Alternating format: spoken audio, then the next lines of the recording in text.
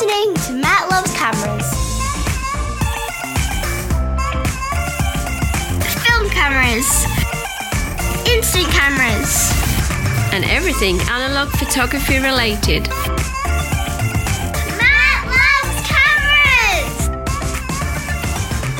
On today's show, I have Lucy Lumen, YouTube sensation all the way from the beautiful Gold Coast. Lucy and I talk about rising film prices, the return of Lomography's turquoise film, and the question on everyone's lips, why does Lucy rip on Leica users so much? Also keep listening for an update on the Purple Grain zine. It has shipped for most people, not everyone. And also keep listening for an update on the Fantastic Comp. I'm Matt Murray. And this is Matt Loves Cameras.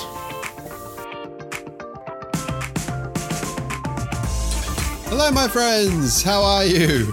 I hope you are well wherever you are all around the world. Welcome to another episode of Matt Loves Cameras, episode 51 of Matt Loves Cameras, Lucy Lumen and the case of the rising film prices. It should be a really good episode. I hope you enjoy it. But before we get into the episode in the interview with Lucy, I've got a few little things to take care of. So the first thing I'd like to say is, once again, I feel like I say this every episode, but apologies for the lack of episodes coming out. I think it's been about 6 weeks since the last episode. Things have been absolutely crazy busy on the home front as always. But as well as all the usual family stuff to take care of, I've also had the Purple Grain zine arrive. So exciting. It finally arrived. And I was a little bit nervous about when the delivery driver came and dumped them on my front door. But when I opened up the package, I was absolutely delighted. The zine looks and feels fantastic. So well done to everyone who took part. And of course, a special congratulations to Clayton Sharp, whose beautiful image graces the front cover. And has a beautiful feel to it, the zine. You'll know what I mean when you get it in your hot little hands and you can stroke purple grain for yourself. But it's got a soft laminate finish. Feels very, very nice. So I've been very busy over the last, 8-10 days, addressing envelopes, writing little postcards and popping them into envelopes and getting them to the post office. So I'm going to read out a list. These are people who I've sent the zines to in no particular order. So here we go. Kevin Brown, R. John Benales, Clayton Sharp, Kate Grout, Lisa Brinkworth Tandy, Mark Thompson, Robert Rubin, Dale Willits, Zach Cyphers, Chris Coker, Michael Bartasek, Kevin Dillon, Ken Bertram, Jenna Frost, Calliope. I'm not even going to try and pronounce Calliope's last name, but Calliope. And I did send it to your new address, Calliope, that you let me know about on Instagram. Don't worry.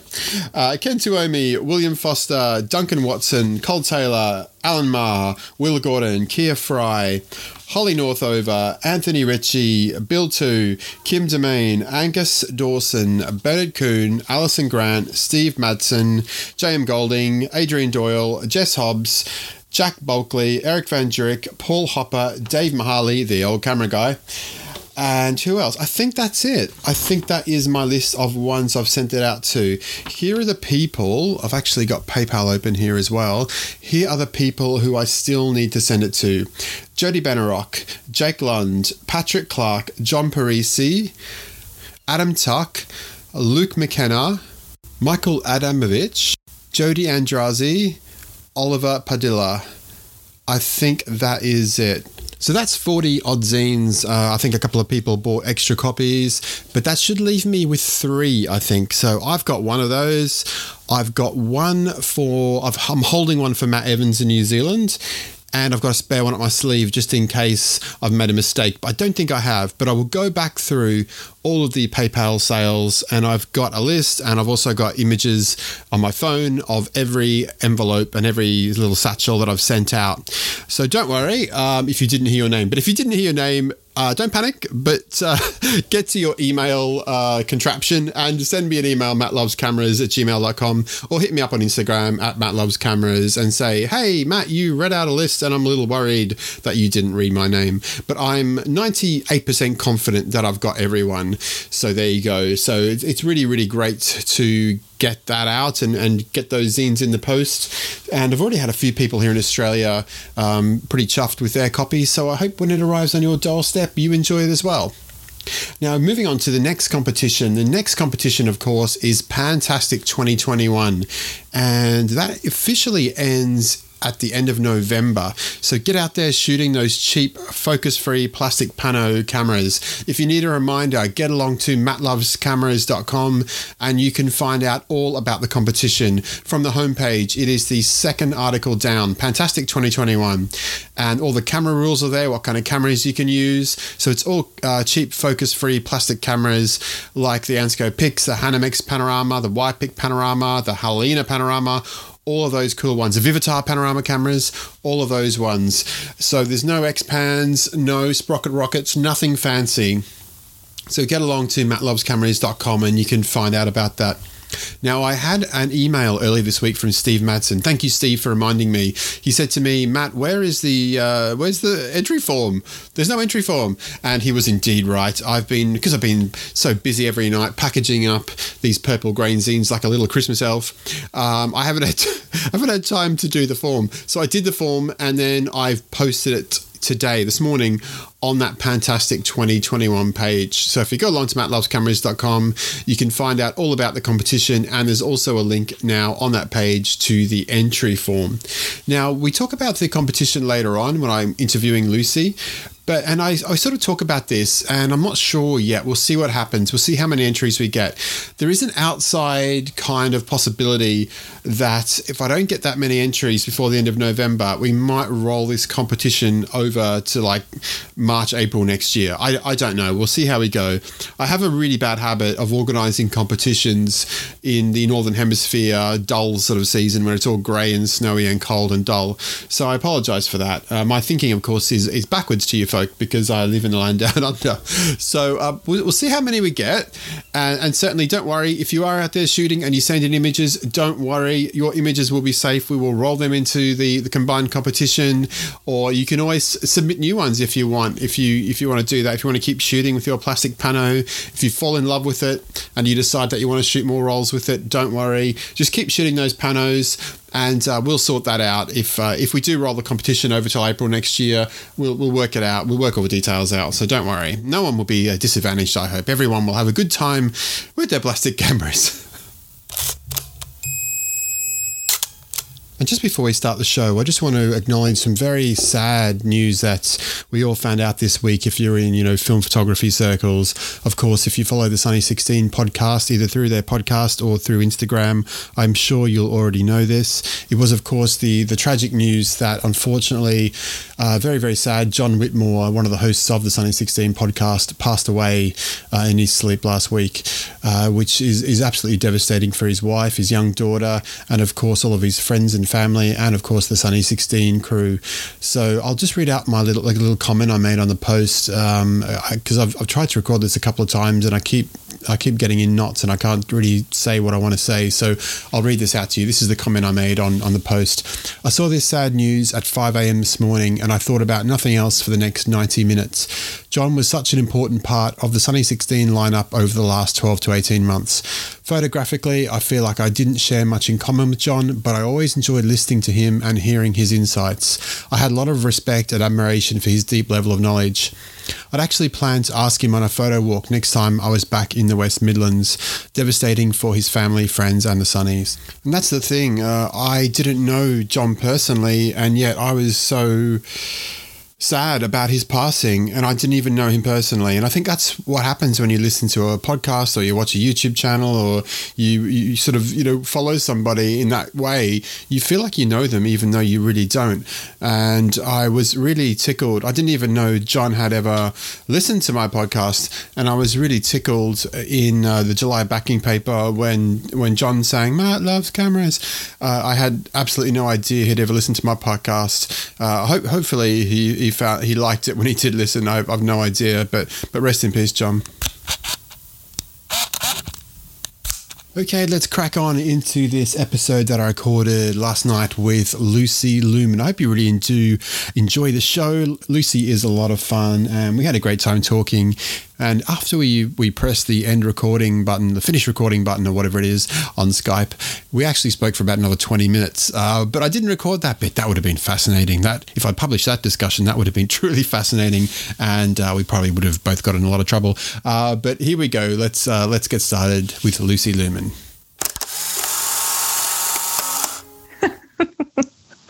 So today I'm talking with YouTube sensation, analog photographer Lucy Lumen, who is based down on the beautiful Gold Coast, just a hop, skip and a jump away from me here in Brisbane. Lucy, how are you? I'm good, thank you, Matthew. How are you? I'm very well, thank you. Now, of course, because we don't live too far away, we've actually met up. And when was that? Was that September or when was that? I can't even remember. Neither can I. I think it was September. Yeah. We just come into spring and it was a really warm day.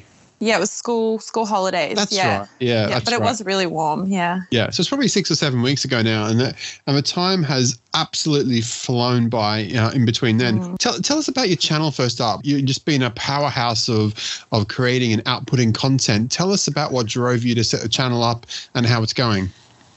Yeah, so I started the channel probably about 5 months ago now, so it's still really new. But I started it, I think, to kind of not get away from being a mum, but becoming a new mum can be like very consuming. And I've always been really into film photography.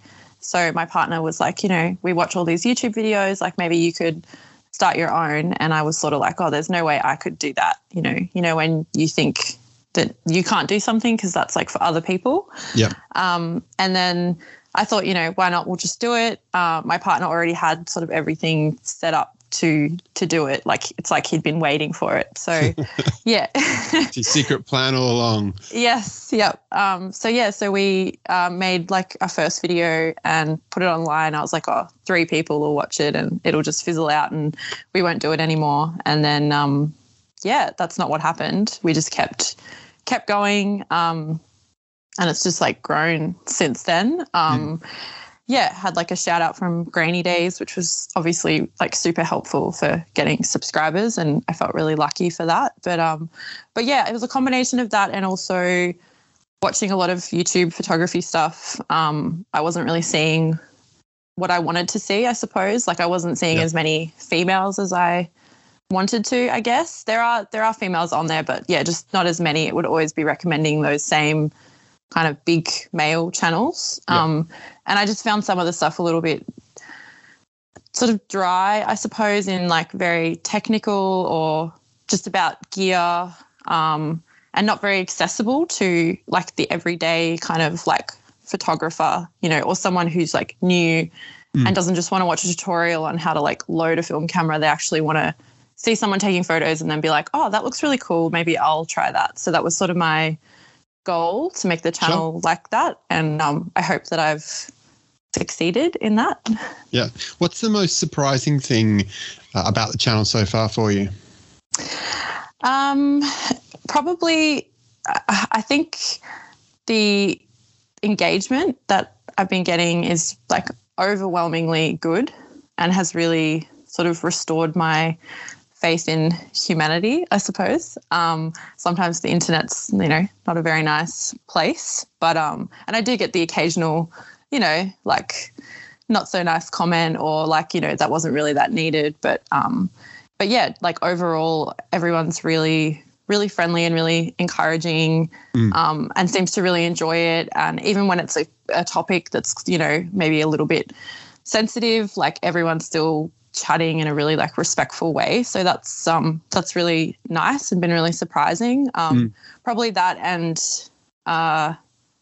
what people are interested in or like watch more is I find really, really in like the analytics side of YouTube, just from a social point of view, I just find really, really interesting. So yeah. So what's an example of a video that kind of blew you away with how many views it had and you didn't think it might do that well?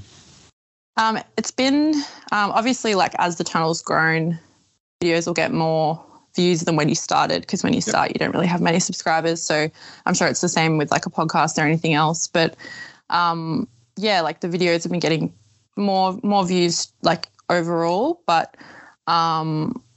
surprisingly, just sitting there going through like cameras that you've bought. I did like a photography pickups, which is quite a like thing to do on YouTube, I guess. But I just bought like a bunch of cameras for quite cheap, and I thought, hey, like, just go through them, tell people about them. And it's just like people love that. And then you put all this effort into like going out and doing a photo walk and taking photos and, you know, you've got to wait for them to get developed and you've got to like put them into slides and, you know, like my partner makes like the music for it, and it's like we edit it Does a try great and edit it in like a thank you. Yeah, we edit it in like a, not like we're making a movie, but we try and do it like, you know, in a considered way, and you get really excited and you put it out and you're like, oh, people are going to love this, and it's just like, you know, just doesn't really do as well as you thought it would. And then you sit at a desk and hold a couple of cameras up and talk about like their, you know, their specs or whatever, and people are just like, oh my God, that's, you know, that's what they want to see, which I find kind of like odd. Like I prefer to see people's work, or when I watch a video about a camera, I'm like, okay, I want to see the photos, or like see you using it, you know. But it's funny that the recent film photography pickups video came out a few days, I think, after we did a shoot together, and your partner Lux did a great job doing the video. I kind of forgot I was walking way ahead of you guys, but he did a great job recording all the audio and the video for that, and did a great job putting it together. And you did a live sort of premiere, I think. Is that what it's called? Yeah, we did. Yeah, we did. Like it was the first time I'd done that. I like unlocked that on YouTube, I think, when I got to like 1,000 subscribers. So I thought I'll try it out, and excellent. So that was really good. And then a few days later, you did the film photography pickups, which then within about probably a few hours, 12, 16 hours, it surpassed the video that we did together, right?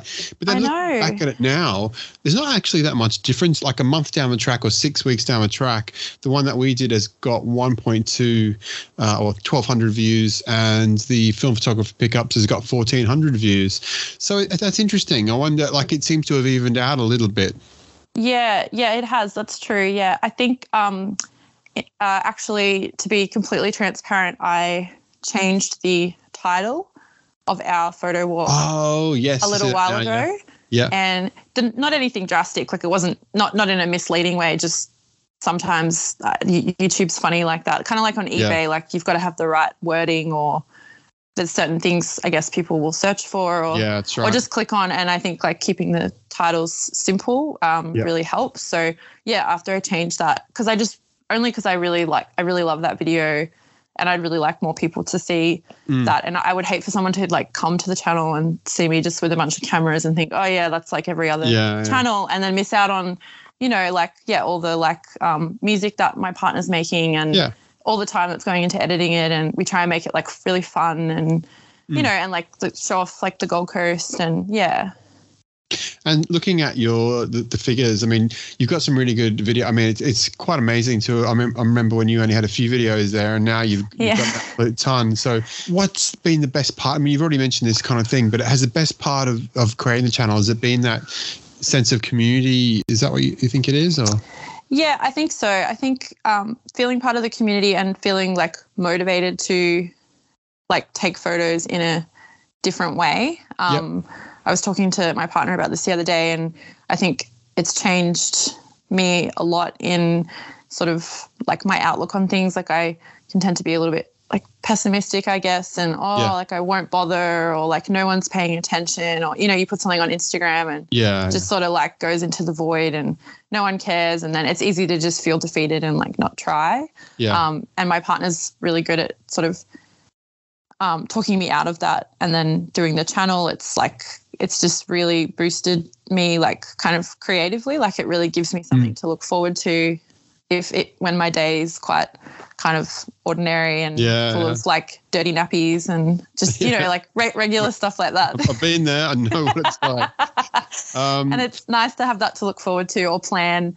I love the planning side of it too. Like I have a notebook, and I, you know, or like if people sort of message me on Instagram, or they comment on a video and they say that they want to see something, like I'll always try and make that happen. So it's just been a real boost, like overall, especially because I'm not working. Like I'm like a full-time mum at home, which can make you a little bit crazy. So it's nice to have something to put my energy into, and I think it's really good for your like mental health to have a creative outlet, especially like not all women, but like I see my mum, and she's just like cooking and cleaning, and you know, like that's it. Like she's I don't have time to do this or do that. And I think a lot of people, but a lot of like mums can fall into that trap. So I'm really like glad that I have like that part of like that outlet. So it's really important to me.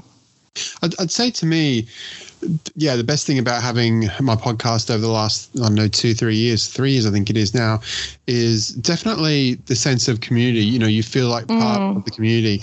And when you get mentioned, I mean, the film photography podcast circles are pretty tight. You know, there is sort of a concentric circles, I guess, with YouTube, but the YouTubers are definitely get a lot more views than podcasters, I can tell you that, you know, and downloads. But the film photography scene is pretty tight. There's a lot of great people in there, and a lot of us, you know, plug each other's shows all the time. And when you first hear your show being plugged by somebody else, it's an amazing moment.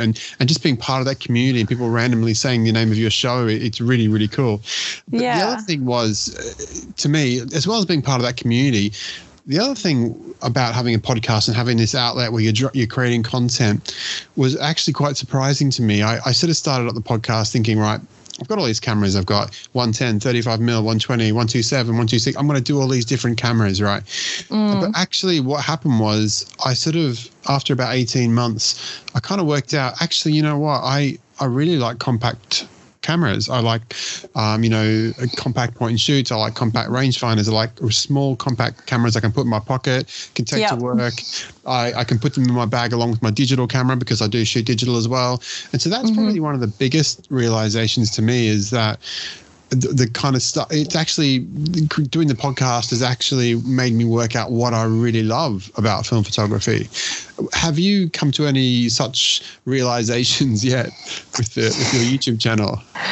I'm pretty similar to you, like with what you've just said about compact cameras, something you can put in your pocket or in your bag. I think I've definitely realized I shot my Mamiya 645 in an episode recently in Brisbane. And I was very hot and bothered, and I didn't enjoy shooting 120. And I didn't enjoy like just handling that camera and using it. Felt really out of place. And that was really upsetting to me, because I was like, this is the thing I really like doing. And now all of a sudden I don't like doing it, but it's because it's not, you know, I'm not using the tool that I enjoy. Yeah. But so I feel like I already felt like that, but that just reinforced that. But I think it's really good because that video got quite a few views quite quickly as well, probably because it's a Mamiya and medium format's quite popular. So I could just keep like pumping those out even though I don't like it. And I wasn't happy with the photos. And I think that is definitely a trap you could fall into in YouTube, definitely. Like you can just do that stuff, but it's really obvious the people that are doing things for making content for YouTube rather than actually genuinely sharing what they actually enjoy. Like that really comes off, I think. So that's something I've learned, and I'm glad that I didn't fall into that trap. Yeah. I think I left this comment on that video. I said, have you ever thought using the Pentax 645N, which is a camera that you can use with autofocus lenses? I've got autofocus lenses for it, as well as a couple of cheap manual lenses. That is something to me which it's like a big SLR, a slightly bigger SLR. To me, that is I really love that camera. And I actually took that camera out after your video came out. I went out up here. I was at Shorncliffe or something like that, or Sandgate, somewhere up there on the north side of Brisbane. Don't know. Well, and I took a couple of images with this 120 camera, this Pentax 645N. And as soon as I hit the shutter, you just heard this whirring, you know, and every time I hear the shutter sounds like, and you can just imagine the film transporting through the camera. That's the crazy things I think of. Yeah. And it just so happens so quickly, but you can just imagine the length of the 120 film going through the camera. And I was really buzzed. And I had Ektar in there, which is a 100-speed film, obviously. And it was getting quite dark. Well, it was, you know, dusk. And I was like, oh, damn, I wish I had faster film in here so I could keep shooting. I felt like I could finish the roll off, but the light sort of got the better of me.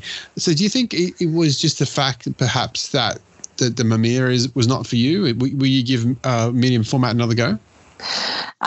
Maybe I think I would, but it would depend on the camera. Like you say, a lot of people were really nice and suggested a lot of cameras on that video. I did get the other day on Marketplace, I got a Holga 120,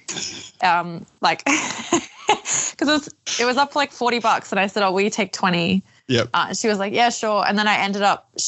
Later that day she put like a Nikon L35AF, but the twin lens version up. Nice. Like for $30, and I was like, oh my, so like we went back to her house after and got that as well. So it was kind of funny how that happened. Facebook Marketplace can be really like interesting like that. Yeah. But yeah, I got that. So I mean, that's probably not going to like, you know, be the best. Obviously, not the best medium format camera, but I think I'd give it another go. Yeah, if I had, like, I really want the Fuji. I think I said this to you in our photo walk, the GA645. Yes, yep. Because that's like a point and shoot style sort of medium format. But I think, to be honest, like I really love shooting 35 millimeter, and also the price, like 120 is more expensive. And yeah, I just feel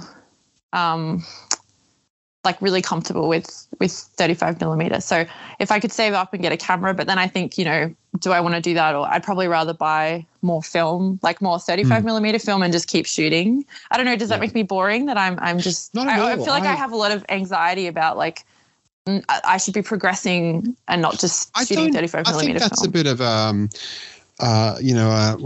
fallacy, because you see this all the time in Facebook groups. People will talk about, I'm going to step up a gear to medium format. If you enjoy shooting 35 mil, you enjoy shooting 35 mil. There's nothing wrong with it. It's not lesser than medium format in my book. You know, many of the great photos of the 20th century were taken on 35 mil film. You know, whether it's the war correspondence, whether it was, you know, the Afghan girl, whether it was these amazing famous photos, Cartier-Bresson, all these famous photos were taken on 35 mil film. They weren't taken on 120, a lot of them at all. So interesting how this is one of these kind of things that you do see in Facebook groups. Hi, I'm thinking about stepping up a gear from 35. I find that odd. I mean, if people want to do that, that's great. Good luck to them. Yeah. But it is odd that people look at it in that way. Yeah, there is a bit of a hierarchy of like, you know, like 35 mils, like the entry level, and then you step up to like, you know, 120 and so on. And, you know, then it's like, oh, you know, I've got this larger negative and this like, you know, higher resolution and blah, blah, blah, blah. And it all gets a little bit sort of, I don't know, it's just, I'm not shooting film for that. Like I shoot film in a very different way, I think, in my mind, not in what I'm doing, but to other people, like for me, it's just like, it's fun. And I like that I have 36 exposures. Like it keeps me controlled. Like that's why I like it. I like waiting for it. Like it just adds something else to the photo. Like it's not, I'm not doing it for like a status thing or you know, I'm not like developing film at home. I'm not printing all the time. You know, I'm not selling these large prints. Like I do feel like a little bit of shooting 120 is, you know, I'm not saying it's all, guys, because there's definitely girls doing it, but people who watch like, you know, Willem's channel or like Grainy Days, and they're like, oh, Mamiya 7, you know, like that's what I need to have to be like cool. And like, I just think that all that stuff's, you know, well, like if you want to do that, then absolutely. That's fine. But, I think it is horses for courses. I mean, if you know, if you want to shoot medium format, if you're doing fashion or, you know, that kind of stuff. Or like portraiture, I think it's really, really beautiful. Like that one portrait I took on my photo walk, sorry to interrupt you, of the lady in her house looked really, really nice. But I don't really like that though. Like everyone was like, oh, that photo is so great. And Daniel sent it to like his parents, and I was like, oh, you know, blah, blah, blah. And they were like, this photo is like so beautiful. It's amazing. And, but I was like, oh, like, I don't know. Cause it was like portrait with like, you know, like a blurred background, and it was shot at like 2.8 or something. And I was like, oh, it just doesn't interest me really. Like, so, but I think there's a place for medium format. Like you say, with like fashion photography, I see heaps of portraiture work on YouTube shot on medium format that looks like absolutely like stunning. Like it's really, really shines with that, you know? Yeah. You're listening to Matt Loves Cameras. That's the one you're going to use.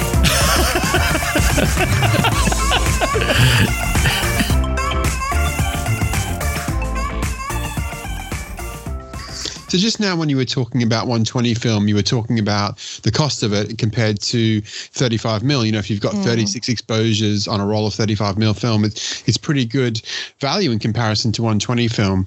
Definitely. But that's probably a good segue into another topic we want to talk about, the rising prices of film. And of course, a lot of these prices have been caused by the pandemic, you know, supply chains. A lot of industries are competing for similar resources, whether it's chemicals or timber or all these sorts of things. And a lot of industries all around the world have seen the cost of raw materials shoot up, and that has had an effect at the till for people when they're buying things. What's your take on the whole issue? Yeah, so this has been like a real hot topic, obviously in like the film community over the last like few days. And yeah, I've been watching a lot of content and reading a lot of things about it. There was a really good article on Silver Grain Classics, the magazine. Yep. Jamie Maldonado posted it, and I think I sent it to you as well. Yeah, I found that really just very factual, and I am pretty ignorant to what goes into making film. Really, I'll admit that. And reading that article, I was actually really interested. And it's sort of, I was like, okay, fair enough. You know, like I also watched another YouTube video. There's a guy, I think it's Nico, I think is how you say his name, Nico's photography show. And he kind of just had an opinion piece on Kodak's like price increases. And he was super knowledgeable. And he was saying that obviously they weren't anticipating this, so they sort of scaled down the production and the actual machinery and everything that they're using, and they just can't keep up with it. So the money, like the price increase, is going to. He said he spoke to someone at Kodak, and the money is going into getting more resources so that they can make more film, and that's why the price has increased. And also like things like you said, like silver. I had no idea that went into to film, and you know that's getting harder and harder to source because of the pandemic, and then also the sustainability side of things too. You know, like that's something else that's an issue that's being talked about more, I think. Like recently, but yeah, like someone actually commented on one of my videos saying that they can use hemp to make the paper.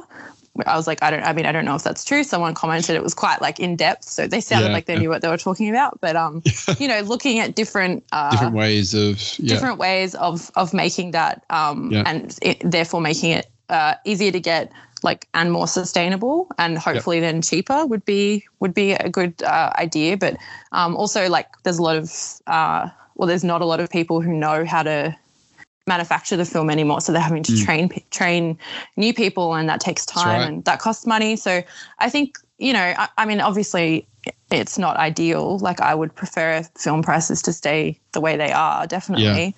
But at the same time, it's not like they're just doing it to just squeeze more money out of us. I don't think. From what I've read, it seems quite sort of fair, I suppose. But I do worry that it'll put off like young people. And I think Danielle, like Girl with Too Many Cameras, I saw she'd posted saying that she was quite upset because she feels like it's the young people that have brought it back, and then now they're gonna you know, be slammed with all the increases in price. So what do you think, Matt? I did see that. I think she's made some really good points. I mean, one of the points, I guess, first of all, the comment there about young people have brought back film.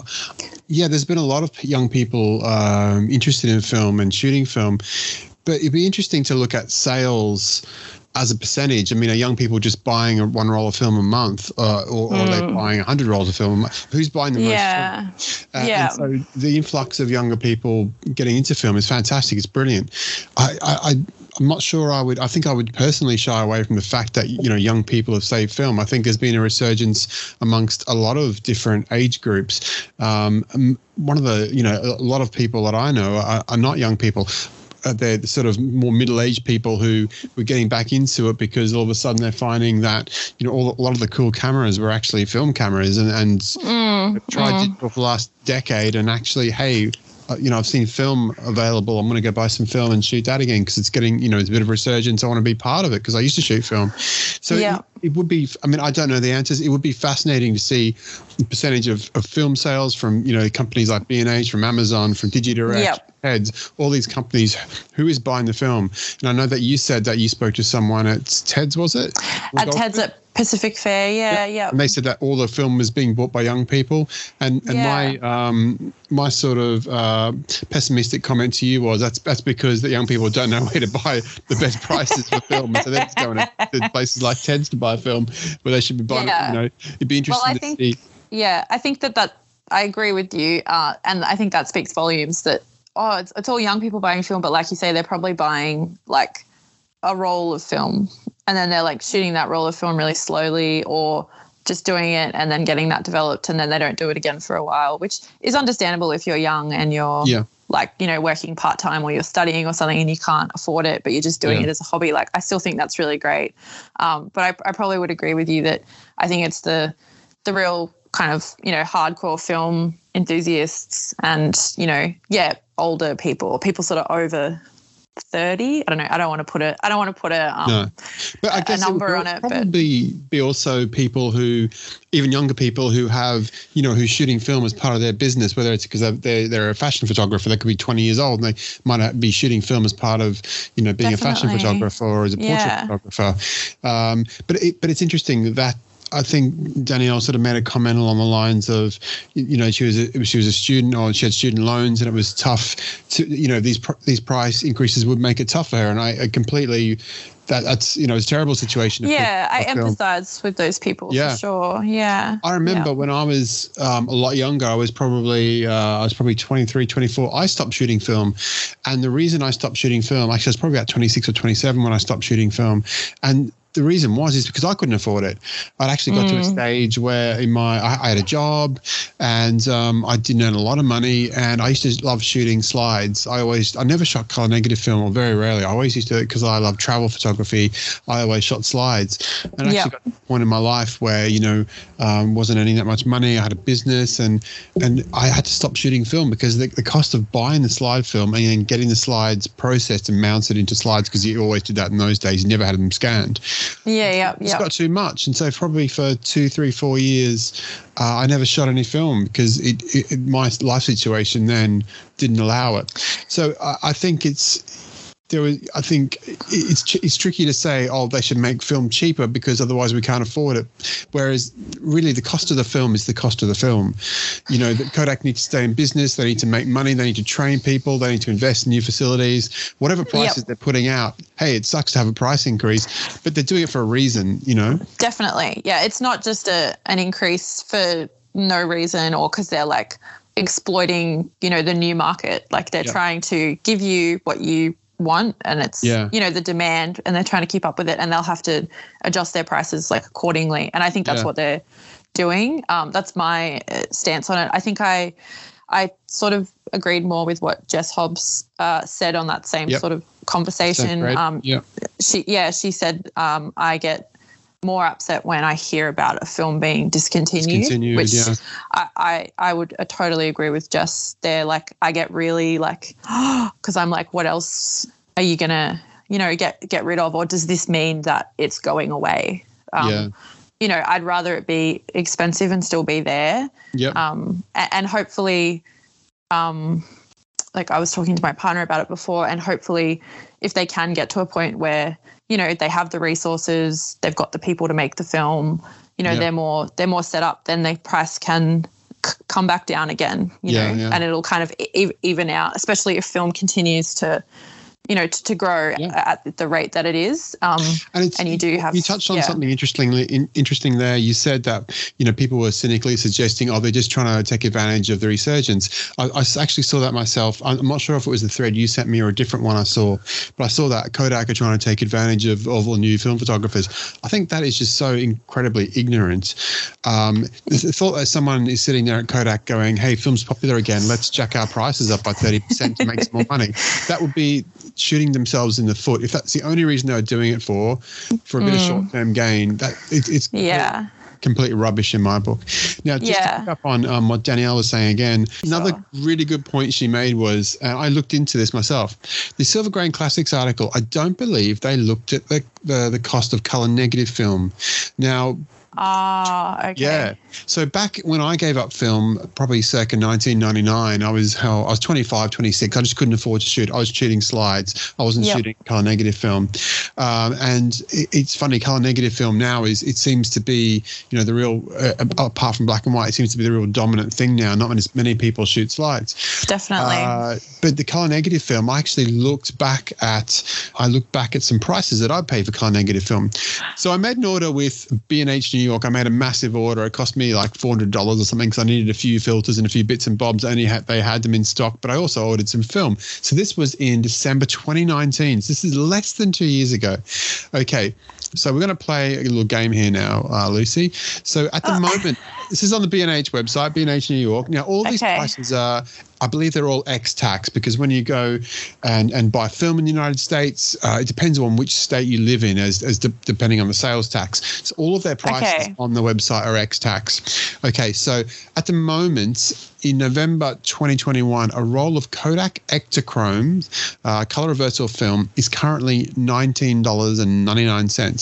What price do you think it was in December 2019, 2 years ago? Was it like around 14? $12.99. Good guess. Oh wow. $12.99. Okay. So that's a 53% increase. Yeah. Okay, now that's not color negative film, but we'll come to that in a sec. The next one I bought was a roll of Tri-X. I don't know why I bought Tri-X. I think I gave it away to someone. I don't really shoot that much black and white. Yeah, I've never shot Tri-X, and we don't shoot much black and white, do we? So that was that's currently $9.95. $9.95 for a roll of Tri-X 400, 36 exposures. How much do you think that was 2 years ago? Was it $6? Ooh, very good. $5.79. So close. Can you see the reflection of my glasses on my spreadsheet here? No, I'm just guessing so well. I'm normally really bad at things like this. Yeah. So that's an increase of 71%. Now we're looking at there's 3 color negative films I bought, and I've got the prices here as well.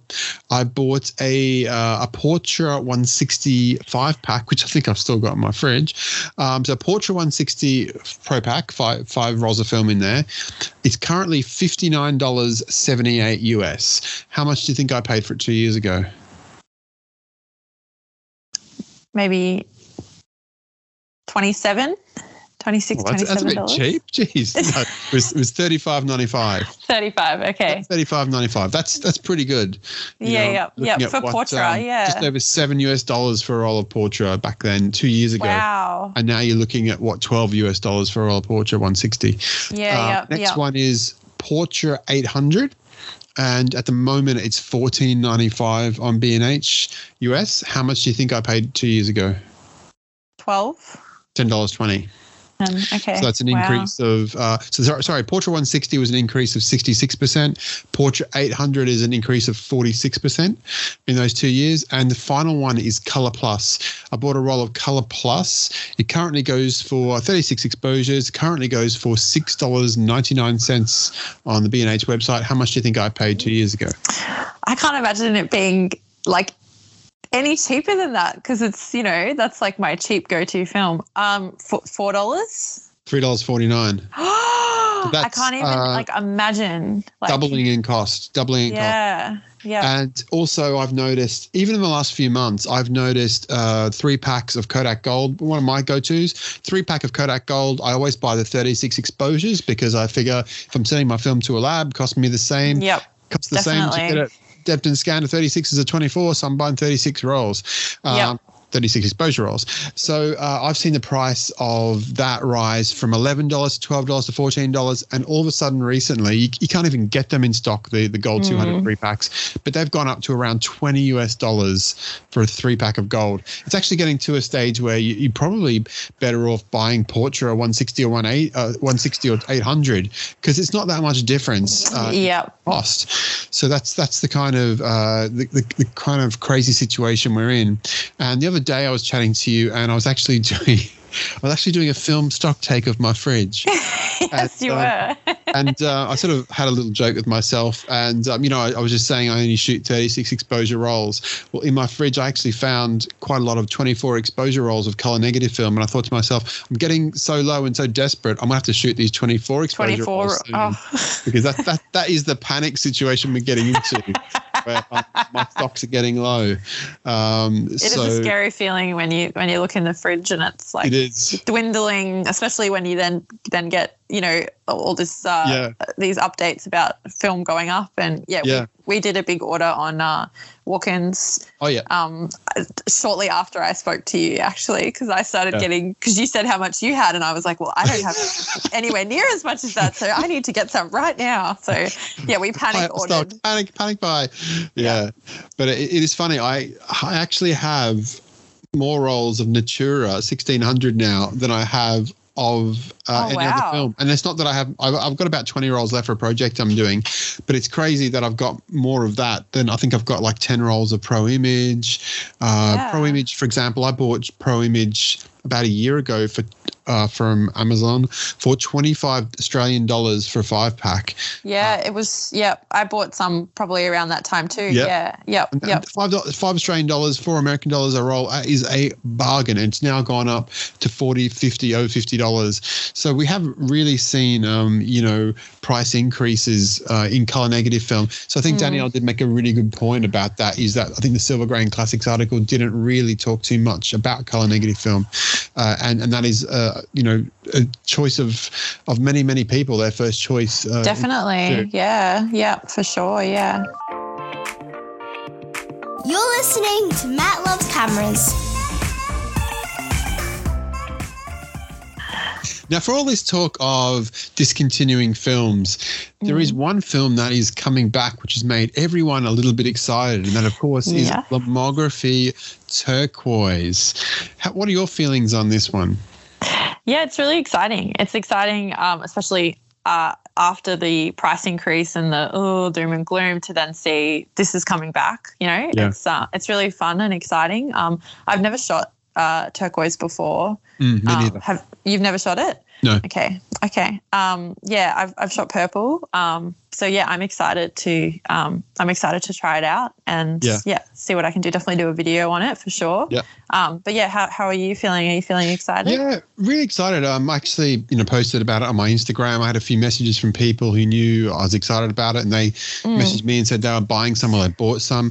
The only issue with this is that it's not available till June 2022, which is okay. It's a few months. Yeah. You've got to buy. You can only buy it in a 5-pack. You can't buy a single roll, which kind of makes sense. I mean, if you're going to get someone to buy something, you want them to buy as many as possible. So I can understand the logic behind that. You can't just order for one roll in.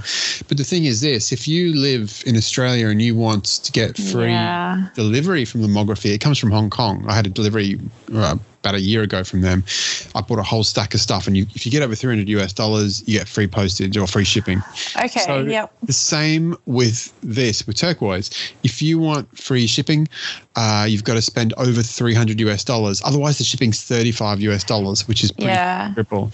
That's what put us off as well. Like we were looking, and I was like, "Oh, let's get some." So we get it like as soon as it's come out, and shipping. Then with the film, it's like, oh, it's a bit steep. Yeah. So you've got to spend the $300, which isn't that bad, because then you think, okay, I'll just order some Lomo 800 or some 400 or some purple or whatever else. With the pre-orders, you can't mix the pre-order with existing stock order. So you pretty much have to buy $300 with a Lomo turquoise, which is a lot of turquoise if you shoot a roll and work out you don't like it. So I'm considering buying some, and so I'll probably will buy some. It's a lot of money, like $300 is a lot of money to give a company for 7-8 months, right, and not see anything. I think I'll buy some, and I'm hopefully I'll be able to shift some on to sell it at cost price to other people such as you perhaps, or other people out there in Australia. I'm sure you will, definitely. Yeah, for sure, especially in Australia. Yeah. So that's what I'm thinking about doing, because I do really want to shoot it again. I still have, I think I've still got 5 rolls of purple in my fridge that I found. So it's funny, unless you do a film stock take, sometimes you don't actually realize what you've got lurking in the fridge. Definitely, yeah. Now, speaking about purple, of course, this week I believe that you got your copy of this new zine. I have mine here too. Yay! Purple grain. So there's a beautiful, absolutely stunning image there in the front there from Clayton Sharp. Nice. Deserved winner of the contest. This was a contest we run on Matt Loves Cameras podcast in the first half of 2021, and we had 54 entries from, I think, from 9 countries, 4 or 5 continents. Yeah. And what do you think of the zine? I think it's beautiful. I think you put together a really nice zine, and I love seeing all the purple images together like this. Because you don't see purple as much as I think you should. Yeah. And I think I told you as I was flipping through your. Not to discredit anyone else in the zine, because all the photos are amazing, but your photo really stood out to me. Yay. Just it's quite simple, and just all those like lines along the building there. They're just that's my photo there. It's the way the light's hitting it, and then the kind of purple you got, and the sky. It's just I really love it. It's such a good shot, and I really liked. You're welcome. I really liked Jess Hobbs. Yes, Hobbs's. Was it the crab apples or something? Or you're better with the flowers flora than and I fauna. am. Yes, you are. Well, it's Canadian flora and fauna. That's not my specialty subject, but there was a that nice one there. fish. Yeah, it's really nice because you're sort of getting those like yellowy kind of black colours, and just really nice. And I also liked this one here by Alison Grant. Yes, are they she's bubbles? in Brisbane. Yeah. Oh, okay, that's cool. in Brisbane. Yeah. I believe that's in Brisbane, and Alison lives in Brisbane, just down the road. I won't say where she lives, but just down the road. For me. Okay, so I'm loving all the locals. I'll have to follow her on Instagram. Yeah, I really like that too. It's really, really cool. I mean, they're all great, and it's so nice that you do these like competitions and people can then see their work printed. Like in a book, it's such a nice feeling. Yeah, and it's really well put together. So I was very excited when I got it in the post, and the stickers and the fridge magnet went straight on my fridge. So very cool. It's always nerve-wracking because when you put together something like this, you're putting together, it's not just your work, it's other people's work. And it took me a little bit longer than I thought to put it together because you're going through it and you're putting the photos in and you're like, okay, what if I've put someone's photo but I've put the wrong name next to it? And so I end up going back through and double-checking everything, and hopefully everything's perfectly 100% correct. But that is a bit of a worry, I find. Definitely, it must be really nerve-wracking. Yeah, like you say, putting other people's work together, not just your own, because if it's yours, you can live with it, and it's a lot of work to put together a zine, and then it's not even that. It's like once you've put it together and you've got it printed, then you've got to post it out, and that's a whole nother side to it. So, it really is a lot of work. I think I've only posted 30 out of 45. It does. I love doing it, but it is a lot of work to dress up 30 or 40 envelopes and do that. But I guess that's I think it's pretty much the highest number of competition entries I've had so far. So hopefully the competitions won't grow too much. Otherwise, it'll take me a month to do all the posting out of the zines. Yeah, you'll need some help. So that leads us nicely into the next topic, which is another competition I'm running. So back at the start of 2020, I ran a competition called Pantastic, which is a little zine put together with about 30 people. It's beautiful images from all around the world taken on panoramic.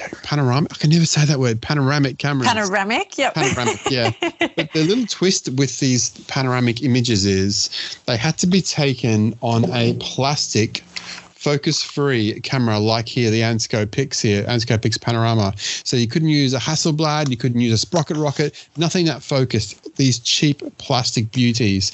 So actually running Pantastic. This is the first Pantastic from last year. At the moment, we're running Pantastic 2021. And so we've had a wonderful giveaway from a lovely gentleman called Ken Bertram, who sent out 7 cameras to people in the United States. So hopefully all 7 of those people take part. And I believe that you're taking part, Lucy. What have you got? I am. I have the Panorama wide pie plastic, fantastic, craptastic. Yep. I love a bit of plastic. I love a plastic camera. So I'm super excited to shoot this. I'll do a video and a photo walk with it, I think, and send an entry in. I'm really excited. What kind of film will you be loading up in the craptastic? I was thinking about that before. I will have to see. I haven't decided yet. But I will probably. I normally shoot like a 100 or a 200 speed, so I might go color plus because I have a lot of that. But I'll see. I might get more creative than that, but we'll see. Yeah, I think in my experience, I only shot 2 or 3 rolls through these things. Black and white looked really good. Not that I'm much of a black and white shooter, but black and white looked good. But in the color film, I put a roll of Portrait 400 through one, which it seemed like a bit of overkill because it seems like a bit sinful almost. Yeah, absolutely, because the roll of film cost more than the camera. But then, and that didn't go too well. Maybe it could have been the conditions I was using it in, but it wasn't great. But then there was a roll of Ektar I put in it, and the Ektar was really good. So really strong colors with the Ektar. So the Color Plus might be similar. The Color Plus has got quite good saturation as well. It does. Yeah. So, Yep. Okay. Excellent. Yeah, I might do that. Yeah, Color Plus. I've got a lot of that at the moment. So a lot of that and a lot of Pro Image as well. Oh, brilliant. So. Yeah, that'd be good in the Panorama as well. Yeah, so it's a really underrated film. It is, yeah. So that's running, in theory, that's running to the end of November. So people have until the end of November to get along to mattlovescameras.com, find out about the competition, find out what cameras they can use. Anything that's plastic and focus free like this is okay. But we'll see how many entries we get. I mean, I'm a little bit wary that in the Northern Hemisphere at the moment, it's a little bit grey and a little bit cold and wet. So yeah, it's a bit grim, there's an outside chance I feel like I might be extending this competition through to Easter.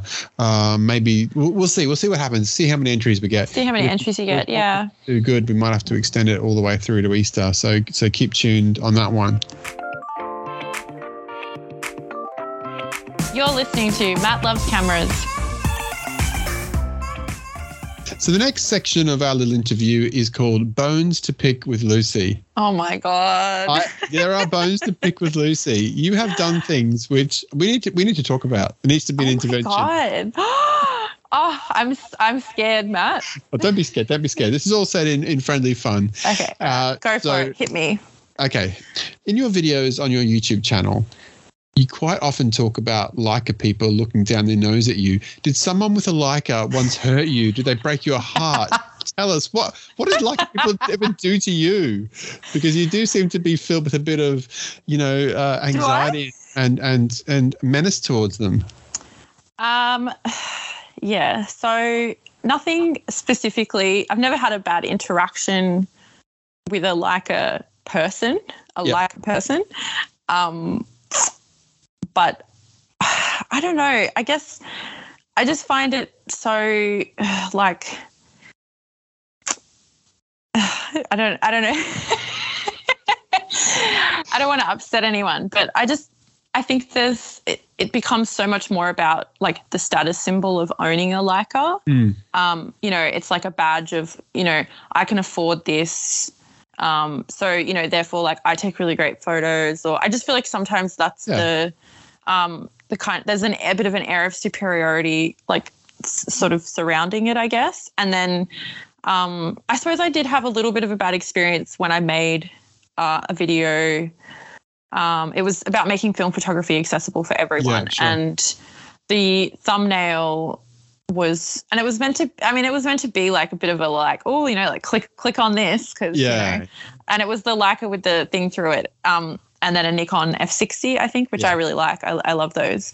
I was just trying to say that if you're wanting like value for money, it doesn't have to be something that's got this name attached to it, and people really hate on like people who like Leicas and like own Leicas are people who, appreciate like good craftsmanship and I fully understand that. Like, the way it's been made and the fact that you can get it fixed and it's just got this whole thing around it, which is totally fine and it appeals to a certain type of person. Yeah. And I don't know, I'm just not like that with anything. Like I am probably a little bit like to it because I just, like this. I'm just like, I'm so excited about this. And this is like so anti-Leica, that, sorry if people can't see me, I'm holding the the panorama camera. And I just love, or like the F60, like that body, you can get it for like $30. And I remember I think it was the second video I shot, the lens I was using, I can't remember what it was because I'm not a person that remembers lenses, but someone said to my partner, oh, that's like one of the worst Nikon lenses ever. But I was like, well, the photos look great. Like, like in my style shooting it, like F16, like in full sun, everything's in focus, like it does what I need it to do. And I just would hate for someone to think that they need to like own that, I guess. Yeah. But maybe I'm being too harsh on, the Leica owners. I think I do know, I don't own any Leica gear. In fact, you own more Leica gear than me. You own more lens. Yes, that lens. So you're like I know. You're a Leica owner. I've gone to the dark side, or I mean, and that lens was really like I wouldn't pay full price for that, and it's obviously it's really good. And I know that's what matters more is the lens, not the body. Yeah. But I just found, and I said in that video, like it was like so sharp. Yeah, I saw that. And I was like, just I don't know, just a bit sterile. Like I just feel like if you're buying a Leica, it's like, well, like. It's not a cop-out, but I just like to see people make something great from nothing. Yeah.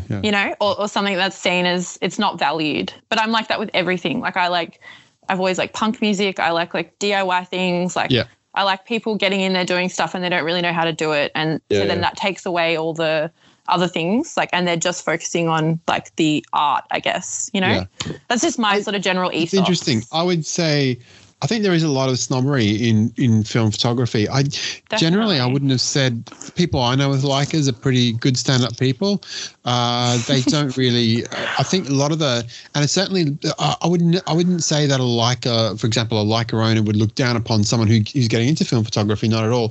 I think you do tend to see more people who shoot exclusively medium format looking down their nose at 35mm or looking down their nose at point and shoots. And I've seen literally dozens of conversations in Facebook groups where people, they'll happily, someone will put a Hasselblad up for $3,000. They won't bat an eyelid. Someone puts up a point and shoot for 200 and they can't help themselves. They've got to say something derogatory about how crap it is, even though it's not. So it is interesting that I think that the snobbery is alive and well in certain circles. I haven't seen it that much with Leica people myself, but maybe that's just my experience. I think also, and it's different for you and me because I'm a female and I'm a little bit younger than you, but I don't know, like Leica has like and I don't know if this is bad for me to say this, but it's sort of got an older man, I shoot fully manual and I own this beautiful camera and I take everything really seriously. And, like there is a line of, I can't remember which line it was, but there are lines of cameras, they say are dentist cameras because the only people who traditionally could afford them were dentists who earn a lot of money and they could afford to buy this posh camera, Definitely. So yes. There is that. And I think a lot of people who do own Leicas that I know, they will talk about, their precision instruments and they love this and they love that. And there is a whole cult of the intricacies of the viewfinder lines and the lenses and all this stuff. And it's interesting. It's not a world that I've got into, but I think it's like I've spoken about this before, but I think there are different parts of this passion, this thing we're in called photography. There's the shooting of the film, right? Taking photographs. There's the camera collecting, and I would say that a lot of Leica people would actually go into that collector circle as well. They love taking photos. But they love collecting this lens or that lens or that body and knowing all about it and being able to talk about it. And Then you've got the film development. People love talking about film development. They do in HC110 or Rodinal and all that kind of stuff. And then you've also got the darkroom printing. And so there's all these kind of like concentric circles, like inside. Absolutely. And it is interesting, hearing people. Some of those things just bore me to tears. I mean, and it's not because, for example, film development. It's not that I don't look down upon anyone who develops their own film. I think they're very clever and they're amazing. I just don't trust myself, and I don't have time. I send it to a lab. Definitely. That's me. I know what I'm good at, and I stick to what I'm good at. Yeah, I think it's good. I think it's good to know that about yourself and be confident in that and not feel like, oh, I need to be doing that, I will say about Leicas as well, because someone else might actually come to me and say, but my favorite, one of my favorite photographers is William Eggleston, and he has like suitcases of Leicas. So there you go. There you go. And he's an old dude. And he is, but he's quite eccentric and, he's very sort of off the wall. But he was very wealthy, I'm pretty sure. So, he obviously, because he had, so many. So, yep. Cool. Okay, so I've got two more bones to pick with. Two more bones. Okay, so here we go. Now, it was interesting when we did the intro for the video we shot on the Gold Coast when we did our walk around. This is not so much a bone to pick with you. This is just something to talk about. Okay. When you did the intro, you said, this is Matt, blah, blah, blah. And, we're quite kind of similar because we don't take photography too seriously. Now, I was kind of intrigued by that because I feel like I do take photography very seriously. I'm very passionate about photography. I'm not a snob. I don't look down upon anyone who shoots 110 film or APS, or if they shoot with a Hasselblad or Leica. I don't care. I think everyone's great. They're not all for me, all that stuff perhaps, but I think it's great. But I like to have fun with photography. I do take it serious, even though I like to have fun and I'm very enthusiastic. I do take it very seriously. So I was interested in that comment. Okay, all right. I do remember saying that, and I'd said that specifically. Guilty. You're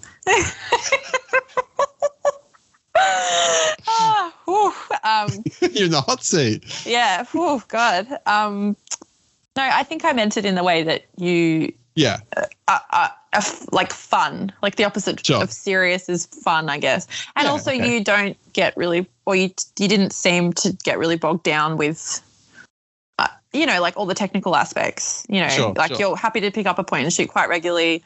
And, and you didn't, and like we said, there's different people in the film photography sort of, realm who like different things, and that's totally fine. But a lot of people I speak to, I'll be like, oh, because they kind of go on about, like developing or printing or like just lenses or things. And I'm like, I don't even really know about that. And I find whenever we spoke, we were always on the same wavelengths because we would talk a little bit about our day and general stuff, and then a bit about photography and have a bit of a lull, but also be like, oh, this is cool. Like just doing like the slide, slide film in like C41 chemicals, like that's really cool and fun. And I don't know, like you would make me like be like, oh, I want to take photos. Like, so I think that's what I meant by like it was a compliment. That's good. That's good. I wasn't, but at the same time, I do agree with you that you are obviously serious about it because you are putting all this effort into like, like this amazing podcast and putting these zines together, and you're very like, like prevalent in the film photography like community. So obviously, of course you're serious about it. I'm serious too, because otherwise I wouldn't be like. Well, I guess, picking back up on it, I was intrigued by your comment because I thought at the time I am serious about it, but I actually now reflecting on that, I don't think serious is the right word. I think passionate is, and you're probably right what you said. I don't take things too seriously. I get out there and have fun and make fun of myself. Yeah. I make an error. Like the other day, I was shooting with this camera I hadn't shot with before, and I was right by the railway tracks. This is actually last night. And I was actually by the railway tracks, and I pressed the shutter, and I was like, is this even working? And I looked it towards me, put the camera towards me, and I'm like, oh, no, the lab are now going to see pictures of my stupid mug, right? Because I stupidly, during the exposure, I went, oh, is this working? Yeah. So I do like to have a lot of fun, and I guess, I think passionate is probably the word more than serious. I think you're probably right. I don't take things too seriously. You're probably right. But I thought that would be a good topic for discussion. You just wanted to clear that up. Yeah. Just wanted to clear that up and put that one to bed. Now the next one, this is definitely a bone to pick with you. Now you messaged me the other day and said that you heard, and I quote, you heard a lame U2 song on the radio and you thought of me. What's that about? You hear a lame song by some old men and you think of me. Because you love U2. And, that's, and I know that you say that they used to be good, but I don't remember that. And it was like Beautiful Day or one of those real lame, like later on U2 songs. Yeah. I had my nan in the car and I just but she loved it. And I was like, oh. Because she's so old. Yeah. No. I chuckled to myself and I was like, haha, Matt Murray, you too. And that was it. And I thought about how Mike, when we were on, yes, Mike Gunnerman, on the podcast, he was kind of, I guess he wasn't like paying you out for it either, but it was just a little fun. But I mean, like my partner is also always like, oh, I can't remember what the album is. I still haven't asked him. I think it's Achtung Baby. In 1991, I was 17 and Achtung Baby came out, and that was a really good album. Really good album. But a lot of the music I listen to, I don't actually know a lot of the bands you listen to, but I actually really like dance music and house music. It's a lot of the stuff, like chill music. Yeah. So I don't listen to, please, I do not put me in that Coldplay group of old men listening to Coldplay. I don't listen to Coldplay. U2, I think, are the only old men band I listen to. That you listen to. Okay. So, well, you've just increased in cool points with your I'm not sure youthful house music. Really. I'm already pretty low down. Now, I've got two more things to do. The first one is a quick fire round. Now, you have to answer these questions. I'm going to give you two choices, and you've got to answer them quickly. Don't think about it. You just got to answer. Are you ready? Okay. All right. I want to have a little drink before I start this off. Hang on. Okay. All right. All right, I'm ready. Oh, God. Okay. This is pretty much almost the finale of the show, so you've got to be good with this. Okay, no pressure. No pressure. Okay, quick fire round with Lucy Lumen. Okay. Are you ready? I'm ready. Start the clock. Let's go. Cats or dogs? Cats. Sushi or burgers? Sushi. Gold Coast or Melbourne? Gold Coast. Soy latte or flat white? Soy latte. Canon or Nikon? Nikon. Gold or Ultramax? Ultramax. Bluey or Bingo? What's that? You're a mum. I thought you'd know about Bluey, the TV show. I don't know about Bluey anymore. My kids are big, but Bluey. He only watches the Wiggles. That's all he watches. He cries if anything else is on. So Wiggles, that's it. Emma or Jeff? Anthony. They're just not anymore. No, you are so Jeff's so like wake up, Matt. that U2 album. Yes, wake up, Matt. Yeah. Okay, B1 or B2? The Bananas. A B1. Okay, B1. That's good. Okay, let's get back on track. The Cure or the Smiths? Oh, that's so hard. I'd have to go The Cure. They're more like diverse. I've got a story. I'll tell you about that in a minute. Matt loves cameras or negative positives? Oh, Matt loves cameras, obviously. Duh. Purple or turquoise? Well, purple, because I haven't shot turquoise yet, so I don't know. Lilo or Stitch? I haven't seen that. Oh, no. I'm a really bad mum. I'm a bad mother. Best Coast or Smashing Pumpkins? Best Coast, definitely. SLR or rangefinder? SLR. I hate rangefinders. Main Beach or Kira? Main Beach. Ooh, quieter like beach. Like, yeah. Fujifilm or Kodak? Oh, that's so hard. I think Kodak. Australia or England? That is so hard. Like, I want to live in Australia, but I much prefer English people. Like sense of humour. I'll send my wife down. Yeah, when I hear her on the intro, I'm like, yeah. My family English. I hear it 24/7. Just chocolate or crisps? Chocolate. Beer or wine? Beer. Film or digital? Film, obviously. Lucy Lumen or Leica? Lucy Lumen all the way. Very good. I think you did very well on that one. Thank you. I actually used to listen to a lot of The Cure and The Smiths when I was about 19, 20. Oh, really? I found that though, when you're 19 or 20, you go through a tough time in your life. And I found that listening to that kind of music, I'd listened to it for 2 or 3 years. I had to stop because I felt quite down and depressed all the time. So I had to stop listening to it.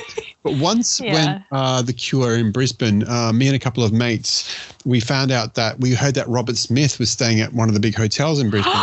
So we rocked up and went to the front desk. Actually, then we rang the front desk and we said, can you tell us where Robert Smith's, what room he's in? They said, it's room 1710 or whatever. So we went up in the lift. We snuck up in the lift. We knocked on this door. And this is about 11 o'clock at night, right? And we had a couple of beers or whatever. Yeah. And knocked on this door and this guy come to the door all like disheveled and whatever.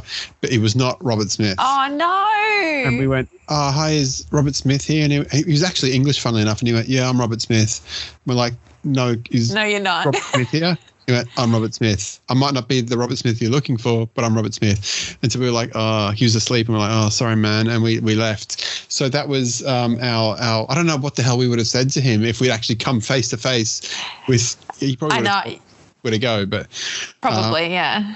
And then we went to the next night. And I must say it was musically, they were very good, The Cure. But they had no banter. You know when you go to a concert, you want to hear banter. You want to hear, how you going? This is a great song. And it was a like vibe. to a CD. There was no vibe. There's no banter. It was just song after song. I think they're quite a serious band, I would say. I watched a couple of months ago. Watched something on YouTube. It was like documentary with a bit of tour footage and those things sort of of The Cure, and I was so bored, and I really like them, but they were just so like dull, they had no, you need someone in the band who's like was on drugs, or there was a fight with like these two fell out, like the Gallaghers or something like that. It was just so like that was just clean. They're just dedicated making good music. Yeah, and that was like, it's good to listen to. Until they made, what's it, Friday, I'm in Love? They sort of went like, that was a sellout. Come on, that was terrible. I always thought that was terrible, the lyrics to that song. They have many different, like, they went down a lot of different avenues. So yeah. Anyway, this will turn into Matt loves music. Actually, one question I had written down, I don't know where it went to, was we talked about this a couple of times, but you were sort of saying that music's probably more of a passion for you than photography. So why did you not start a music channel on YouTube? I was hoping to integrate the two like together, and also I feel like I don't do anything musically. I really like music and I love talking about it, but like I'm kind of like the lens person, or the person that knows everything in music. Like if I start talking to someone, like I'll know like the year of the album and all the band members and the story behind it. Like I'm that annoying person in music. So I don't know. I just thought it might be a bit like dry, just sitting there. Like I wanted to be creative, be part of it, be part of it, and not just be sitting back, because I've always done that. I've always been an enthusiast of things and been around people that were doing stuff, and I wasn't doing anything because I was like, I'm not good at that. Maybe I was listening to like too much like Smiths and The Cure, like just shoegazing my way through life. And film, like photography is the only thing I've ever done and been like, I think I'm like maybe good at this. So that's why I picked that instead. But I did think about doing that. I'm trying to get Mike Gutterman to do a music podcast. Yeah, it'd be pretty cool. I'm working on that. So that'd be very cool. Yeah. So the next 6 months, what can we expect from Lucy Lumen's Analog Adventures? I've got a lot of videos planned. Like I said, I've got a book where I write down all my ideas. But at the moment, sort of just focusing on getting a video out every week, which can be really like difficult, as you know, as a content creator. It's it can be hard balancing that with the rest of your life. Yeah. And my partner works full time, so but just I've got lots and lots of cameras that I want to shoot. I want to do more like photo books. It's just hard to figure out like the best way, like there's a lot more planning needed for that, whereas a photo walk, like I can just go out and take the photos and my partner films, and it's like, sort of very seamless. But more photo books and more I'd like to do more things in the style of, I don't know if you watch T Hopper on YouTube. That's okay. Sorry. I feel like I'm on YouTube a lot, but she does. And if I'm not, then my partner is, and I hear what he's watching. Yeah. But T Hopper, she's really great. If anyone listening hasn't heard her, I'm not sure where she's from, but she's in the UK.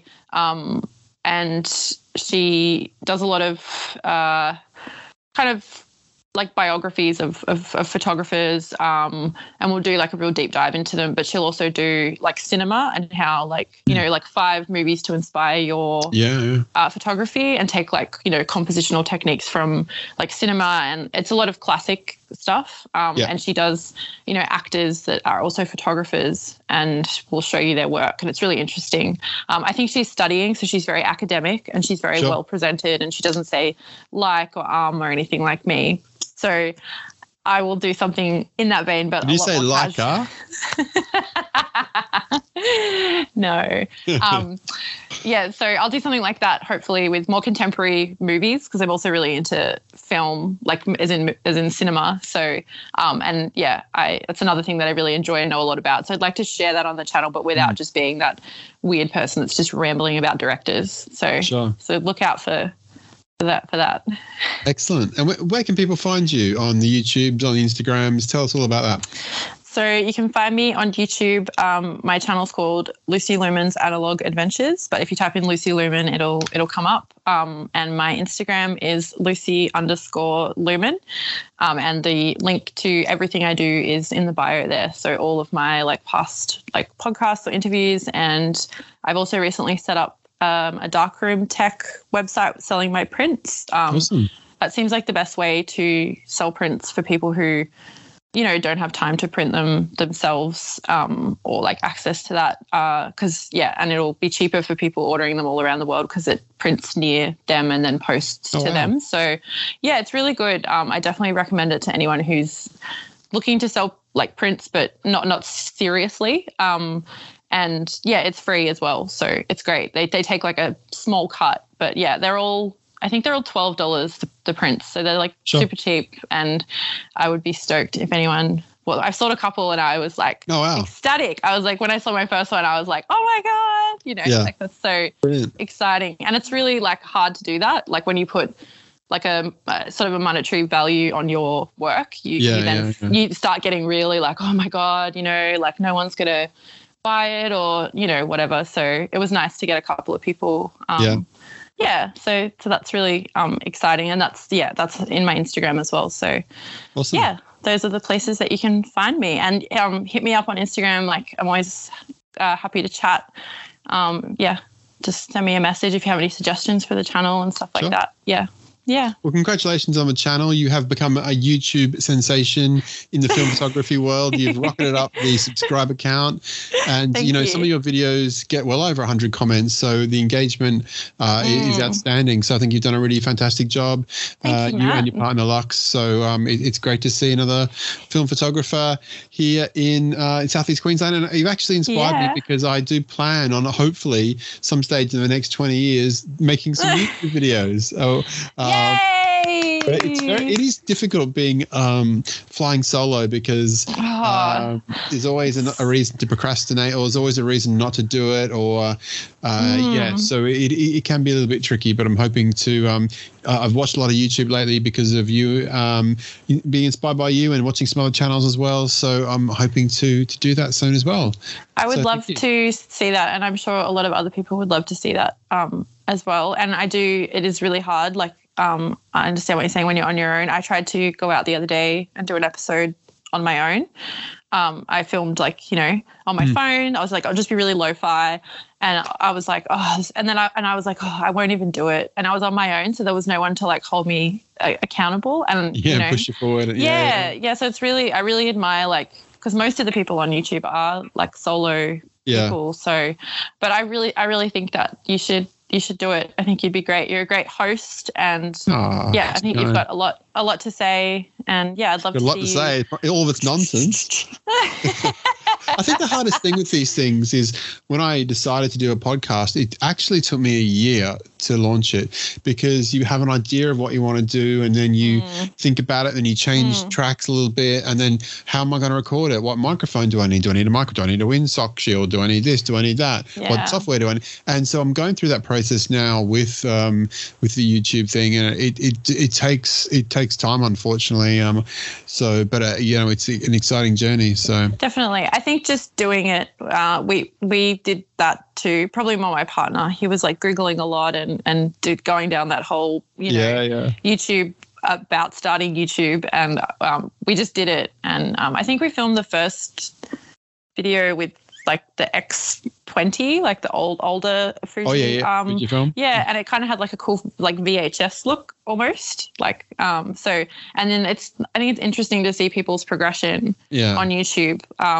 Like if anyone's wanting to start a YouTube channel or do video, I would like really urge you to go and look at all the big channels, but go back, like go click oldest to like newest and watch their first few videos, because you'll be like, oh my God, like, because like they're nervous and maybe the lighting's not as good and the audio is not as good. It's really hard to get all of those things. That's why it's annoying when people do comment about those things and they expect this.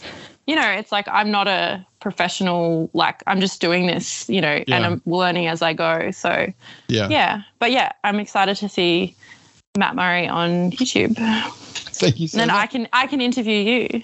Yeah, that'd be awesome. Yeah. Well, thank you so much for speaking with me today. And hopefully we'll get together and do another shoot soon.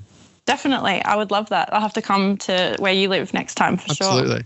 Cool. Thank you for having me on, Matt. Thanks, I really Lucy. appreciate it. No worries. Okay. Take care. Bye. Bye.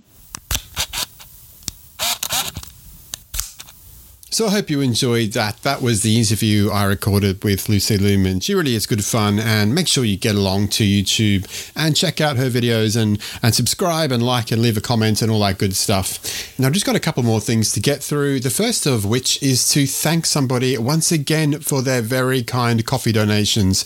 So thank you once again to Chris Allen. Chris sent me some coffees and I thanked Chris in episode 49, I think it was. It was a little while ago now. And Chris then backed up and bought me another 5 coffees. So very kind. So thank you so much, Chris. I really appreciate your support. And if you'd like to support the podcast, here are some details telling you how you can do that. If you would like to support this podcast, why not buy our dad a coffee? Visit coffee.com. That's ko-fi.com/Matt Loves Cameras. And buy him a coffee for just $3.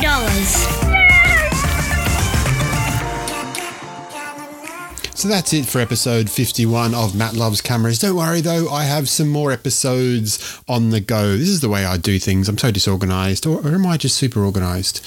No, I think I'm disorganized. But I have several episodes on the go. So I'm hoping to bring you very soon that road trip episode through southern Queensland. We did a little road trip in August, and I'll be sharing with you in the next episode some of the Polaroids, some of the Instax, some of the images I took on my Contax G1, on my Pentax SBO Mini, on what else did I take? Oh, my Super 8 camera. I had a Super 8 camera with me, and I've got some nice little highlight reels of my Super 8 adventures on this road trip. So I shot quite a few cameras. So I'm going to be talking about all of the adventures we had in our holidays, a few little funny stories along the way. So look out for that one. Hopefully, like I said, hopefully that'll be on in the next week or so, hopefully. So that's the thing about Matt Loves Cameras. You wait around forever for one and then 2 come along at once. In the meantime, while you're waiting for the next episode of Matt Loves Cameras, get out there and shoot your cheap plastic pano camera. The deadline at the moment is the November the 30th, the 30th of November. So get out there and shoot them, get them scanned and send them in to me. The link, of course, for the entry form is on mattlovescameras.com. Now, I will assess around the closing time, I'll assess whether we've got enough entries to do a zine, because the zine has become a very popular part of these competitions. In fact, I think if we didn't do the zine, I think half of you wouldn't even enter because, the prices are pretty crap. In fact, the prizes are pretty much non-existent. It's just all for the fun of it. But I think the zine is a key reason that people take part. So yeah, we'll assess that closer to the time. For now, it is the 30th of November, but stay tuned and I'll tell you if there's an extension. I've just realised, that I was talking about my Robert Smith from The Cure story. I didn't actually tell Lucy about my U2 story. My U2 story is actually really good as well. I've got a U2 story. Who else have I got? I've got a Bryan Adams story as well. Bryan Adams, Brush with Fame. Bono, Brush with Fame. Robert Smith, not so much Brush with Fame. Oh dear, I wonder if someone one day will be saying they had a brush with me. That sounds a bit weird. Anyway, I suppose I better finish this off. Take care. Cheerio. Bye-bye.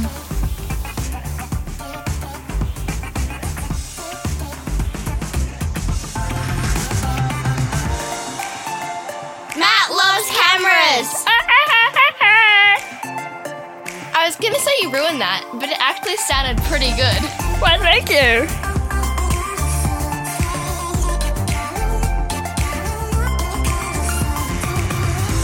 And do another kind of funny, kind of bit one with. I don't have any like funny voices. You gotta have a funny voice. Everyone's got a funny voice.